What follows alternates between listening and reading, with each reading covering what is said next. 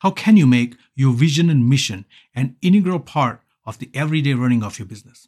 How can you operate your business from your own unique business philosophy, including its vision, mission, and values? How can you make your business philosophy executable and actionable in your business? Those are some questions I have for the business philosopher in you on operating from your business philosophy.